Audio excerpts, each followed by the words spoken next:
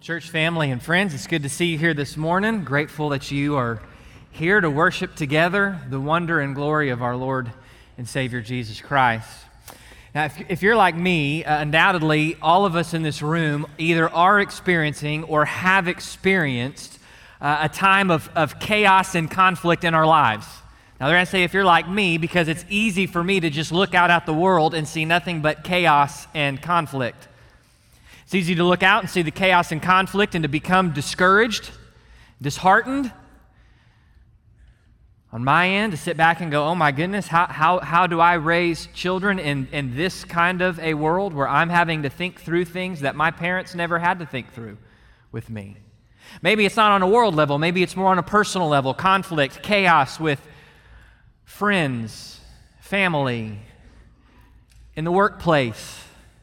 You can go on down the line.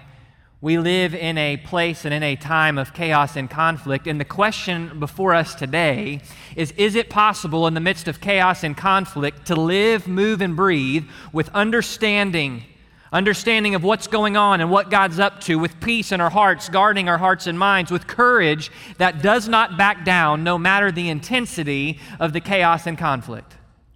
It's a great question, and I'm glad you asked it. So we're going to go to Daniel chapter 10 to answer it. Daniel chapter 10. If you'll turn with me to Daniel chapter 10.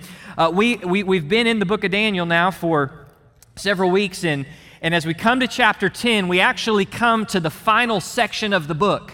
Thus far in Daniel, every story or prophecy has been neatly a chapter. Well, Daniel chapter 10, 11, and 12 all go together. Daniel chapter 10 is the introduction to the vision of Daniel chapter 11, which Daniel chapter 12 is then the footnotes, the conclusion to. As we come to Daniel chapter 10, listen with me what the word of the Lord says. Daniel chapter 10, verse 1. In the 3rd year of Cyrus, king of Persia, a message or a word was revealed to Daniel, who was named Belteshazzar. And the message was true, it was accurate, and one of great conflict, of great suffering or warfare. But he understood the message, and he had an understanding of the vision.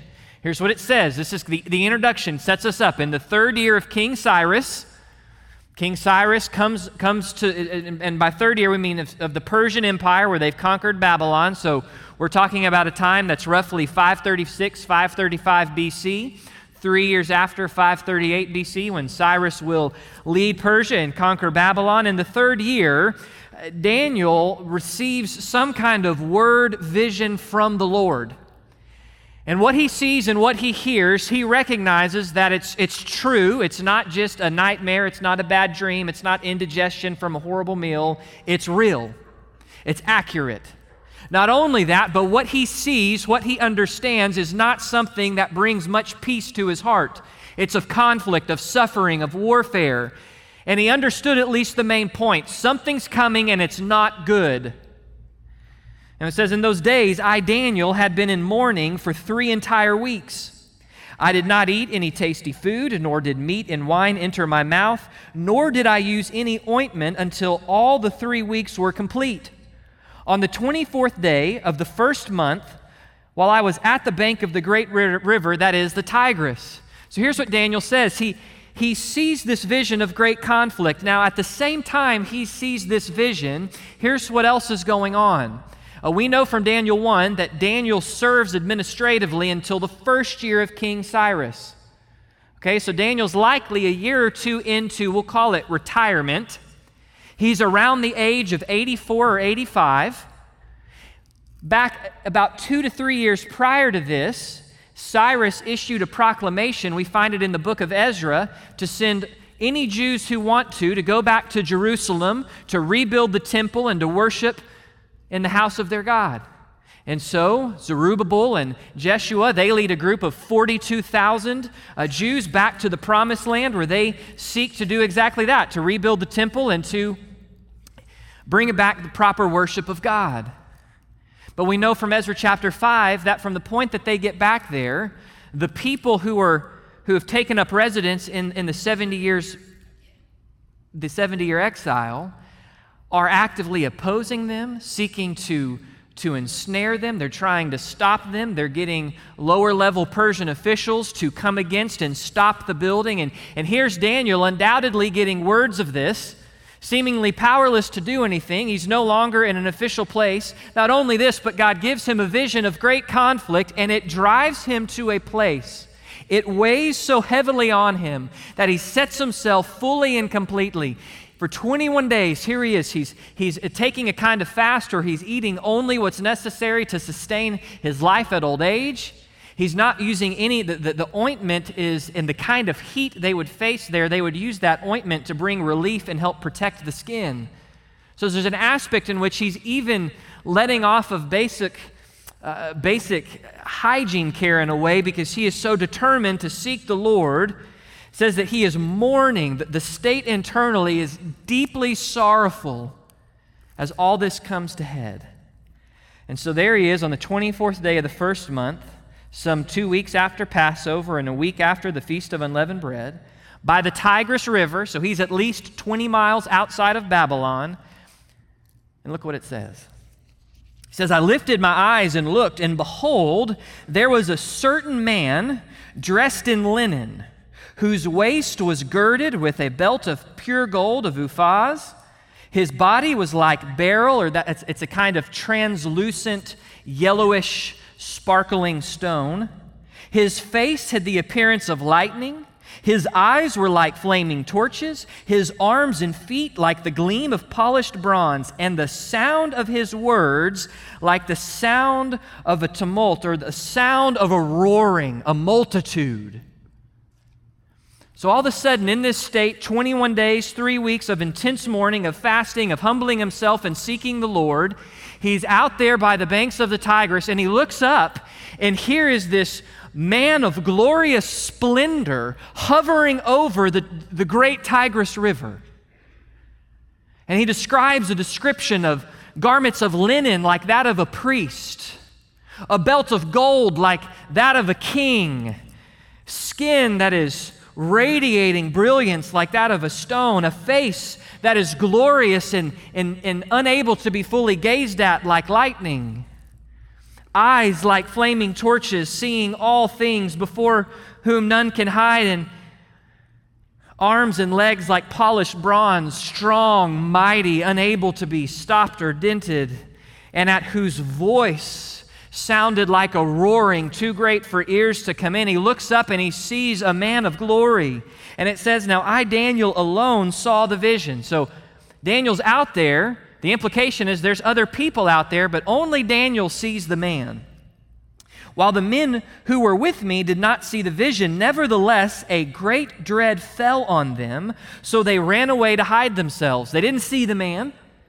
They didn't necessarily hear anything, but something grips. These men can sense they are in the presence of glory, and they are not glorious. They run and hide. Daniel is left alone to see this great vision, yet no strength was in me. Now he's even more weak. My natural color turned to a deathly pallor, quite literally, the splendor of man turned into corruption, and I retained no strength.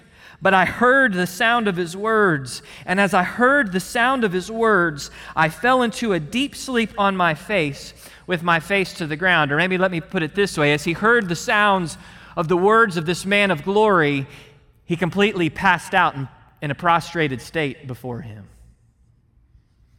Now, what a scene. What a scene that's happening. It's obviously Daniel's not just hallucinating. The other people who are around, they're aware, but only Daniel can see. And so we had to ask the question, who is this being? And let me tell you, there are many solid pastors and scholars who have a really good case for multiple different options, all right? So I'm going to tell you, to the best of my study, where I land. I think I'm right. There's a lot of people that agree with me, but there's people I respect that disagree with me, so just understand that. But who is this person? Is it just an angel? Could it just be an angel? It's possible it could be an angel. But I want you to listen to this description elsewhere in Scripture. Listen with me to this. Then I turned to see the voice that was speaking to me. And having turned, I saw 7 golden lampstands, and in the middle of the lampstands I saw one like a son of man, clothed in a robe reaching his feet, girded across his chest with a golden sash. His head and his hair were white like white wool, like snow. His eyes were like flaming fire. His feet were like burnished bronze when it had been made to glow in the furnace. And his voice was like the sound of many waters. That is the description of the risen Jesus Christ to the Apostle John on the island of Patmos in Revelation chapter 1. I think what you have here, church family, is Daniel in the midst of this time where his people are back in the land after 70 years, but worship in the temple has been halted due to opposition and oppression, even by some Persian governing officials. He hears this word. This is distressing. He's old. He's out of work or out of the official sector. He's unable to help. He gets this vision of suffering, and here he is seeking the Lord, and he has a picture, a vision. He sees before him what I am very convinced at minimum is at least a vision of God, but is very likely a vision of Jesus himself pre his incarnation. Glory, hovering. Not only that, but this isn't the only time someone sees a vision of Jesus and people are with him who don't see or hear Jesus, but flee in terror. The other time, Paul on the road to Damascus, when Jesus appears to him, and to everyone else, they just hear this thunder and they sense the glory and they flee. Not only that, but before whose glory do men seek to hide themselves? Not angels, God.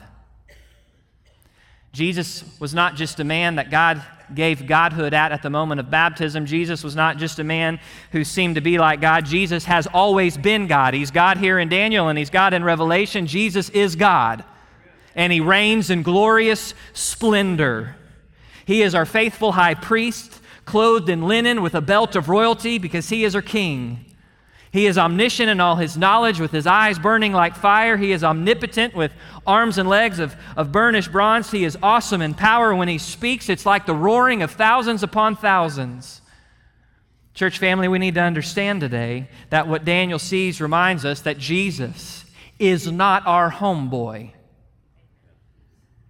Jesus is 100% the one who in the glory of God said, "Don't you dare keep those little children from me, let them come." Jesus is the one who weeps with those who weep. Jesus is the one who brought healing. Jesus is the one who ate with tax collectors. And also understand, he is the one before whose glory we fall prostrate. Which, when we really understand that, makes even more magnificent the fact that Jesus humbled himself and came in the form of a man, not just any man, but as a servant for the purpose of dying, Philippians chapter 2. So Daniel sees this and he falls prostrate, but this isn't the end of the story. Look what happens. Then behold, a hand touched me and set me trembling on my hands and knees. Then he said to me, now he who said this would be the hand. Now we're going to discover in a minute that this one who's touching Daniel is not the one hovering over the rivers. This is an angel. This is someone new. So behold, a hand touched me, woke me up, got me off of the ground and onto my hands and knees where I'm trembling in weakness. He said, "O Daniel, man of high esteem, or man of great value, understand the words I'm about to tell you. Stand upright, for I have been sent to you." And when he spoke this word to me, I stood up trembling. So we've moved from prostrate to all fours to now standing, but still trembling. Then he said, this being the angel, "Do not be afraid, Daniel, for from the first day you set your heart on understanding and on humbling yourself before your God, your words were heard, and I have come in response to your words." So Daniel sees this picture of the glory of God, the glory of Jesus. He passes out. An angel comes, gets him onto his feet and says, "Daniel, don't be afraid. You are highly valued in the eyes of God. And 21 days ago, you humbled yourself to seek him, and you sought him with fervor and passion. You sought him, you began praying, and the moment God heard your words 21 days ago, he sent me. I've come in response to your word." Now, don't miss that. If Daniel doesn't pray, the angel doesn't come. The angel says, "I've come because you prayed and God heard you the moment you prayed." But look at this. Well, why the delay? "But the prince of the kingdom of Persia was withstanding me, was opposing me for 21 days. Then behold, Michael, one of the chief princes, came with me, or Michael, we know is the archangel or an archangel, came to help me, for I had been left there with the kings of Persia. Now I have come to give you understanding what will happen to your people in the latter days, for the vision pertains to days yet future. Now here's what the angel says. The angel all of a sudden peels back into a place that you and I are by and large oblivious of. He says, Daniel, 21 days ago, you began to humble yourself and seek the Lord. You are favored in God's eyes. He loves you. His eyes are on you. He sees you and He heard you and He sent me at that moment. But the reason there's been a delay is because for the last 21 days, I've been locked in battle with the prince of the kingdom of Persia. Now you say, well, who's that? Well, let me tell you, it's not Jake Gyllenhaal from the movie from 2010. Okay? The prince of the kingdom of Persia is I'm going to give you a short version, is a demon or group of demons that have been assigned to the kingdom of Persia for the purpose of opposing God's will and oppressing God's people. And he says, for 21 days, I've been locked in battle. It was a stalemate until Michael, one of the chief princes, Michael, whom we know from the rest of Scripture by chief princes is an archangel, until Michael showed up. And we took him out, or he freed me up, and I've come now to deliver you a word about what's going to happen in latter days. Now that word in the latter days, we'll get to that. That's next week, so don't get lost there. Just make a note, next week. So here's what all of a sudden he does. By the way, when you get to the end of the passage, he says, I've come so that you would understand, but now I will return to fight against the prince of Persia, meaning, hey, once I give you this message, Daniel, I'm headed back into battle with these demonic forces. Oh, and by the way, the prince of the kingdom of Greece is on his way. Now, all of a sudden, we get peeled back for us, church family, and we need to understand something very clear today. So let me just put this simply, and there's going to be a slide behind me that's going to have some scripture references that I'm going to mention pretty fast, and I don't want you trying to keep up and write down and worried. They're there. They'll stay on the screen, so you can write them down if you want. We'll put them online. But you and I need to understand something today. We need to realize that there is a supernatural and heavenly war that is raging all around us. Angels and demons are real. They are not made-up figures to try to scare little children into obeying religion. They are real. Now, I'm using these terms broadly to refer angels and demons. Angels, all those who are loyal to God. Demons, all those who are against God. They are supernatural beings who are created by God, who reside in the spiritual realm and are composed of spiritual reality. We know this, Colossians 1:16, that Jesus created all things visible and invisible. And the rulers and powers and principalities, angels and demons, are created by God. So they don't stack a chance against Jesus Christ. But they're powerful spiritual beings. We know from Colossians chapter 2 that the moment Jesus went to the cross and paid the price for our sin, it says He took those demonic powers and held them up for open shame, meaning this, the war that's raging around us, it's already been won. Demons don't win. They're powerful, they're mighty, they're terrifying to us who seem oblivious to them. But understand, Jesus has already won when He went to the cross on our behalf, the victory He secured for us. We know that demons actively oppose God's will by blinding the hearts of unbelievers. 2 Corinthians chapter 4. Why is it, if it's so obvious that Jesus is God, why is so many people just not buy it? Because it's not only their own sin that's blinding them, there is a supernatural blinding from the enemy. This is what he does in the life of unbelievers. We know from 1 Peter 5 that he prowls around like a roaring lion seeking people of God to devour. He can't keep you and I from salvation. If you're in Christ, you've been saved. Satan can't bring you into death. But through temptation and fear and insecurity and doubt, through the battle for our minds, he can get us to a place where if we believe his lies over the truth of our Lord, he can rob us of experiencing and knowing the fullness of God's joy and salvation that we should know this side of heaven, and rob us of reward that God intends to give us for faithfulness that side of heaven. John 10:10 says the thief comes to steal, kill, and destroy. The aim of the demonic host is nothing short of complete and total destruction.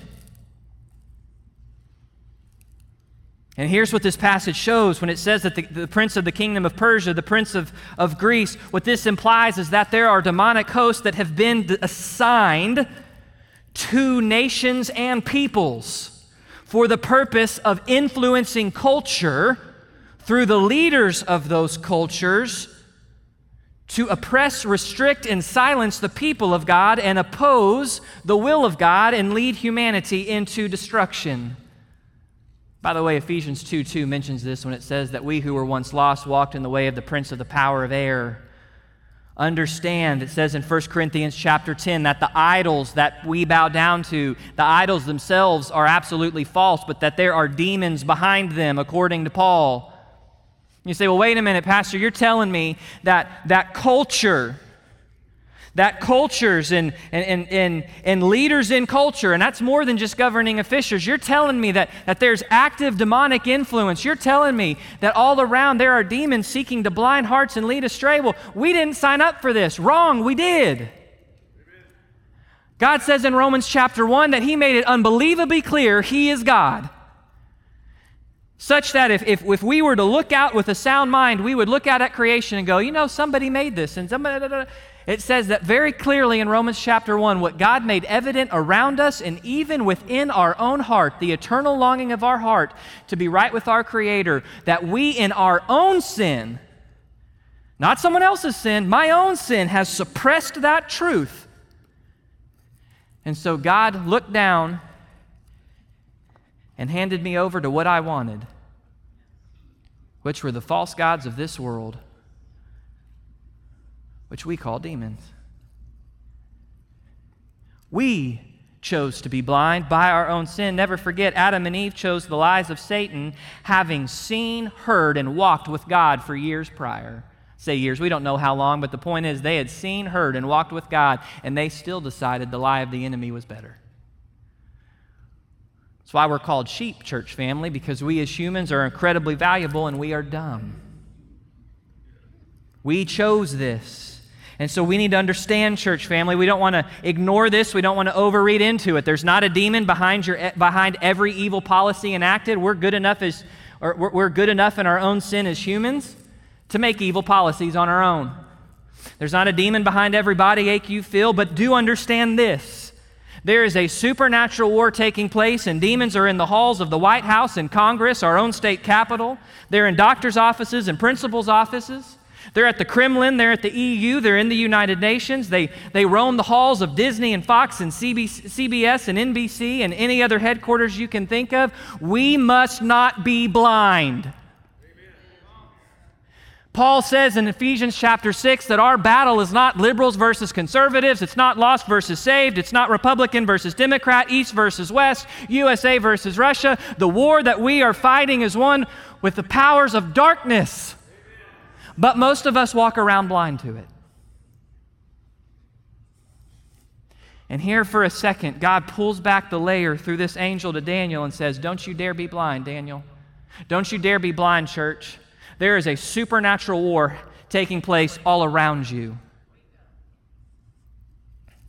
So, how do we respond to that? That's enough to put us on our knees. You're telling me there's angels and demons. I don't see them. I don't hear them. I can't feel them. And there's stuff going on in our culture that's bigger than just human beings enacting policies. Yes. Well, that's enough to put you on your knees. Well, it does. Look at Daniel. Look what he says. When he had spoken to me according to these words, I turned my face to the ground and became speechless. I was terrified. I don't know what to say. And behold, one who resembled a human being was touching my lips. And I opened my mouth and I spoke to him who was standing before me. I said, oh Lord, or he's talking about to this angel. So Lord, smaller L, this being who's greater than him. As a result of the vision, anguish has come upon me. I've got no strength. How can such a servant of my Lord talk with you? As for me, there remains no strength in me and my breath has left. It says, I'm weak. I can't handle this truth. I don't know what to do. How can I? So the one with human appearance touched me again, and he strengthened me. And he said, O man of high esteem, O man who's deeply valued, do not be afraid. command, do not fear. Peace be with you. Take courage. Be courageous. And as soon as he spoke to me, I received strength and said, May my Lord speak, for you have strengthened me. So he said, Do you understand why I came to you? Now I shall return to fight against the prince of Persia, and so I'm going forth. Behold, the prince of Greece is about to come. However, first I will tell you what is inscribed in the writing of truth, what is inscribed in the book of truth. Yet there is no one who stands firmly with me against these forces except Michael, your prince. Now there's a lot that goes on here, but here's what you need to see, church family. One, watch. Daniel, in the midst of being weak, in the midst of being overwhelmed, you find that God is personal in his communication. God's goal for Daniel, you catch it? Stand up and understand. God's goal is not to confuse Daniel any more than to confuse us. He doesn't want us confused or in the dark. God wants us to be living eyes wide open, fully aware of what's going on. He's personal in his communication.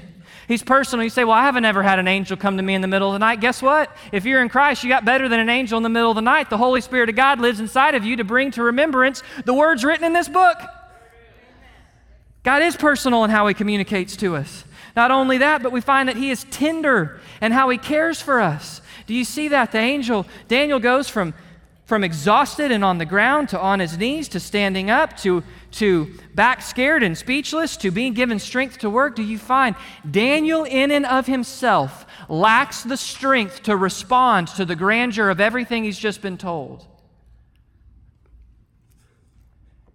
But God in his tenderness is ready to strengthen Daniel with a strength beyond anything Daniel can muster, so Daniel can actually understand what's going on and commit himself to respond in faithfulness. God is tender in his care, church family. Verse 19 is the key. What is he calling Daniel to? Oh, Daniel, remember, you're beloved by God. Don't be afraid. Don't let all of this take you down to despair and fear. Instead, peace be with you. Your life should be marked with peace. Take the courage of God. And once you take the courage of God, go be courageous. Stand resolute in the face of all opposition. Because God is personal in his communication and tender in his care. And as you come to the end of this, church family, there's been an overriding truth we've seen all throughout Daniel that again comes here, which is God is sovereign over the chaos of this world. The passage starts within the 3rd year of Cyrus the king. Cyrus, according to Isaiah 45, written hundreds of years prior, is named by name and called God's anointed. God said Cyrus would be king because God's word comes true and because he knows Cyrus will become king. God said Cyrus would return the Jews because what God says comes to pass, and God said Cyrus will return the Jews because he knows what's going to happen. The Jews returned after 70 years, just like God said, because God is sovereign. And temporal worship would resume 70 years after it ceased, just like God said, because God is sovereign. We've already seen in Daniel that the waters can sometimes symbolize the broken chaos of the world. Who is the one reigning in glorious splendor, hovering over the waters in sovereignty? It's Jesus. He's sovereign. Not only that, but did you see, I've come to tell you what has been inscribed, what has been written down in the writing of truth, or quite literally, the book of truth. Now we know for everyone who's saved, their names are written in the book of life. We know that there's a book that records all of our deeds, right or wrong, that those who are not in Christ will be judged on the basis of the deeds written in that book. David speaks about the fact that all the days of his life had been written in God's book. And here we hear that there is a book of truth in which God has written out the story of history, which implies his plan of redemption, which has come to pass. There is salvation from brokenness. There is salvation from sin. There is healing and restoration in Christ.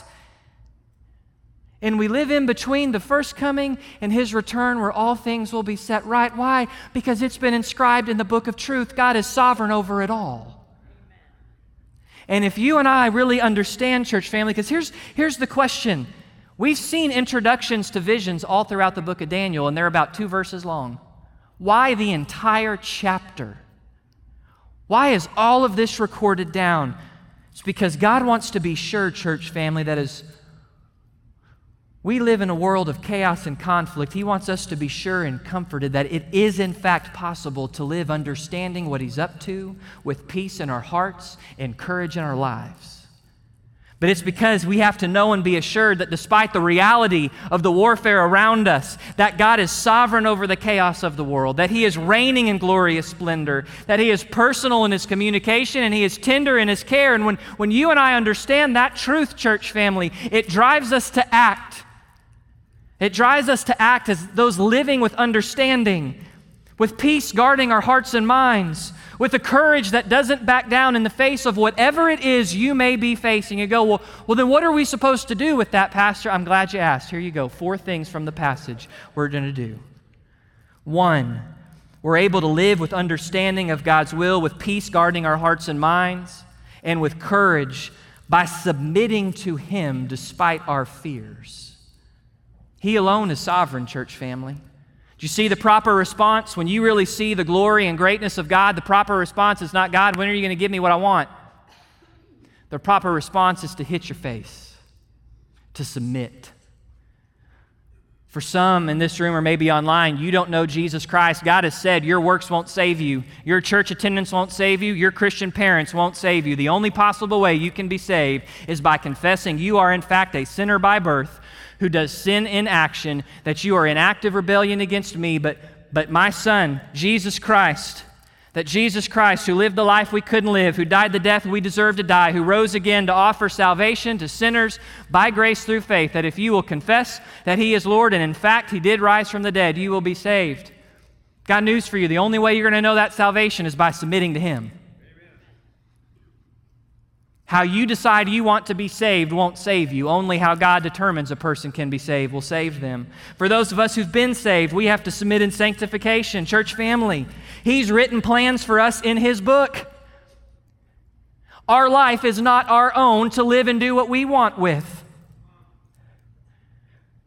So we've got to submit and fulfill. Here's the reality. Many of us are scared to submit to God because to submit to God means really coming to grips with the fact I'm not in control. But we need to all understand, church family, we're not in control. And when we submit to Him, there is a peace that comes with truly submitting to Him who is in control. We see Daniel, even before he has the revelation, he's submitting. What is he doing? He's humbling himself. He's setting his face to seek and understand God. All of this is part of submitting to Him. By submitting in spite of our fears, by praying in spite of our doubts. Church family, Daniel prayed because God is God, not because Daniel always got the answers he wanted, in the timing he wanted, with what he wanted. We've seen time and time again. Do you realize that these visions of Daniel have been taking place over 20 years? Over 20 years, he and God have been going back and forth on these visions of what would come. And really, if you want to get to it, back it up 50 or 60 years to Nebuchadnezzar's vision from chapter 2. Yet Daniel doesn't seem bothered by the fact that sometimes God feels silent. Instead, he just keeps praying and keeps seeking because God is God. He believes He is who He says He is. He persisted though He suffered, and He persisted though God might have seemed silent. Church family, we must pray because He is God. We must pray because God calls us to pray. We must pray because He works through prayer. We must pray because prayer is not optional, it is essential for our lives and His purposes in this world. Do you notice? Daniel doesn't have a clue that angels are fighting the prince of Persia. But Daniel's prayers are impacting the fight against the prince of Persia. You and I aren't told to pray to angels. In fact, we're never to pray to angels. We're not told to pray, to spend time in prayer, praying against demons by name. We're told to pray to God the Father through the blood of Jesus in the power and will of the Holy Spirit. And when we do that, God moves and stuff happens in ways we don't ever see. Not just in this world, but in the spiritual realm too. It's why all of a sudden it makes you think about Paul's command that we pray for our leaders. 2 Timothy 2, that we pray for God's will despite hostile leaders in the example of Elijah, James 5, that we pray for unity as a church, John 17, that we pray for spiritual growth and wisdom, Ephesians 1, Ephesians 3, Colossians 1, 9 through 11. Church family, we are called to pray. We engage in spiritual warfare by actively submitting. Submit to God, resist the devil, and he will flee. We engage in spiritual warfare by actively taking captive the thoughts of our mind. 2 Corinthians chapter 10, and according to the great armor of God passage, when we put on all the armor of God and we stand firm in faith by the gospel of peace and we take the sword of the Spirit, it says that we are to pray. There may be some in this room who go, Pastor, my body aches, I can't do very much.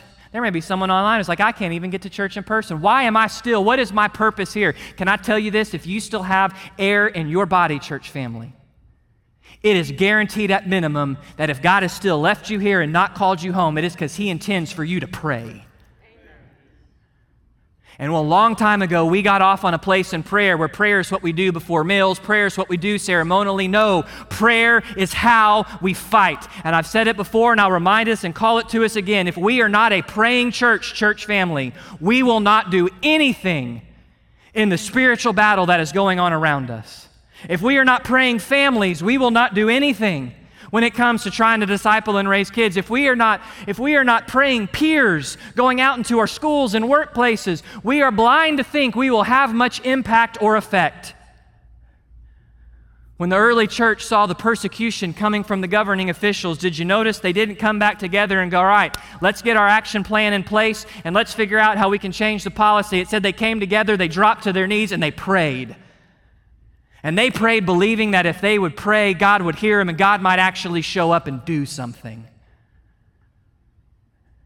We have to pray, church family, in the same way. We're going to know how to live in understanding of God's will with peace guarding our hearts and courage by submitting, by praying, by pursuing faithfulness despite its costliness. Understand, church family, for us to be faithful, it will cost. It may cost you fame and applause. It'll cost you time and energy. It'll cost you money. It'll cost you gifting. It'll cost you ease. It may even cost you friends and family. It cost Daniel to pray faithfully. He ended up in a lion's den at the age of 80. It cost Daniel to know the Lord deeply. Can you imagine? I want to know you, Lord. Give me visions of what's going on. Do you see what Daniel ends up with as a result of those visions? In mourning, in agony, in sickness, laid up in bed, it cost Daniel to know God deeply. It cost Daniel to seek Him faithfully, mourning and fasting. Church family, faithfulness to the Lord is costly. And if we really humble ourselves and die to self for the worship of the glory of God, it's not costly, but it's also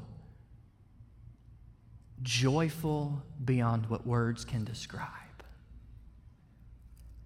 It's joyful. There's a popular idea out there where I can somehow follow Jesus and get no cost or no suffering involved. And I don't mean to say it's costly to discourage us, but to cause us to evaluate, do we really want to know God as He is, church family? Do we really want to hear what God has to say, no matter what it may be? Do we really want to live in reality with Him, or just kind of our little special version of Him? Understand, men like Daniel, great men and women who followed the Lord, whose faithfulness has cost them, they didn't set out to try to suffer. That's dumb. That's a real easy word. Everybody should get that. It's just dumb. They didn't seek out suffering. In fact, they didn't necessarily even want the suffering, but they wanted something more than the avoidance of suffering. They wanted Jesus at any cost. Church family, do we? Understand, we're going to be able to live in the midst of chaos and conflict with understanding, with peace, and with courage by submitting despite our fears, by praying despite our doubts, by pursuing faithfulness despite its costliness, and by knowing His strength despite our weakness. All throughout this passage, Daniel's not enough. He's not enough. He's not enough to know what God's doing. He needs the angel to tell him. He's not enough to stand on his own 2 feet. He needs God to stand him up. He's not enough to walk with God on his own. He needs God's strength to move and speak. Church family, we are not capable of knowing and understanding and walking with God all on our own. We need God's regeneration to reconcile us We need His redemption to know Him. We cannot clean ourselves up. We cannot clear out our ledger of sin. We cannot remove our rebellion, work off our debt, or leap the chasm of eternity to save ourselves. You cannot save yourself. You need God to do it for you. And by the way, He's paid the price, but you have to choose to respond, and you can do that today.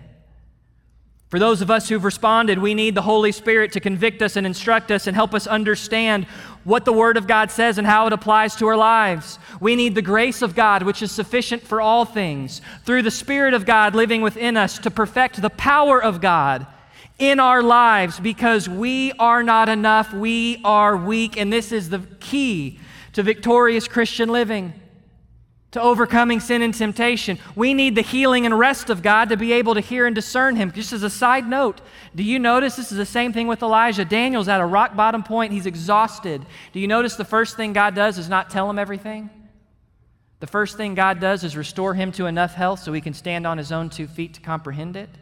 Very practically, some of us in this room, you need to go take a nap this afternoon. You need to find ways to clip some busyness out of your life. You need to go to the doctor. You need to pursue maybe just practical physical healing, because when we are wiped and exhausted, it is hard to hear and discern the voice of God. Now, God can overcome that in trying circumstances. It's not a limitation on God, but understand, we're talking about Daniel wasn't in a trying circumstance. He was just being tried with the word that was there. Church family, God actively works to break us of our strength so that we will live in the sufficiency of His grace with the fullness of His power. It's not easy, but it is His way. And if we're going to learn to live and move and breathe in a world of chaos and conflict, with an understanding of what God is doing, with a peace that is unshakable, though we live in truly frightening moments, with a courage that doesn't back down no matter what the opposition is, it's only going to come when we understand the truth that God is sovereign, that He is glorious, that He is personal, that He is tender, and our response to that is to submit, it's to pray, it's to pursue faithfulness despite the cost, and it's to do it all in His strength, not our own. It is easy for me to look out today, church family, and want to go hide and throw my head under a rock. Everybody's mad at everybody. Met with a pastor this week. We were discussing something pastor stuff, and he said, look, if you say this, you'll be hated. If you say this, you'll be hated. And it wasn't even over anything controversial. I look out and I go, oh my goodness, how am I going to raise my kids in this world today? Not only that, but as a pastor, am I even going to get to raise my kids in the world today? Or will I be silenced and locked up? And I'm not trying to fearmonger. My whole point is I'm not immune from those kind of thoughts and the discouragement and the shakiness that can come. But there is a path for me and for you to live with understanding, peace, and courage, and it comes from Him. Amen. Church family, we may not like the times we're living in, and tomorrow may in fact be darker than today. But we were made to live in such a time as this. When Frodo understands the weight and cost of taking the ring to Mordor and the Lord of the Rings, he and Gandalf have a conversation, and he says, Gandalf, I wish this had never happened. Gandalf says, so does everybody who comes upon such times. You're not any different. All you must do is decide what to do with the time given to you. But then he goes on and he makes this statement. There are other forces at work in this world, Frodo, besides that of evil. Bilbo was meant to find the ring, in which case you're meant to have it, and that is an encouraging thought, church family. There are other forces at work in this world other than the demonic host, other than sinful and broken people. There are other forces at work in this world because God is still at work, working in and through men and women's hearts for His good will and purpose. And church family, we must not allow fear and busyness to keep us weak and distracted and unable to hear His word. We must not allow temptation and self-centeredness to keep us from costly faithfulness. We must not be found prayerless in such a time as when the battle of souls and eternity is raging around us. Church family, God is. He moves. He is calling people. He is calling His people, and He is looking for our response. And He is waiting to move to see, will we stand in the gap? Now, in a moment, I'm going to pray, and we're going to move into a time of invitation and do it a little different. When I finish praying, just start singing. We're going to do a little different today. There's some in this room or online. You need to understand the message today to you is you're trapped in the conflict and chaos because you're not saved. And there's a salvation in Jesus Christ, the only salvation that there is for you today, and we would love to help you know Him. You can respond right where we're at. You can come down front to the pastors. We'll help introduce you to Him. For others up in this room, there may be sin we need to repent of. There may be encouragement. We just need to sit and be strengthened as we sit on these truths. There may be some in this room, you need to tether your life to the people of God in this church. But as God moves in this time of invitation, may we not be found idle. If God's stirring is simply for you to stand and sing, then, oh, church family, brother and sister, would you stand and sing and praise with all your might, for He is worthy. Let's pray. Jesus, we look to You. You are good, You are great, and You reign. And God, we need to encounter and experience You today. Jesus, Your word's been proclaimed. Just as You hovered over those waters, so, Jesus, You sit on the throne high and lofty and above. And so we raise our eyes to You. Holy Spirit, as You move and stir and prompt our hearts, find us faithful to respond. Jesus, it's to You we look, and it's to You we respond, and it's in Your name I pray.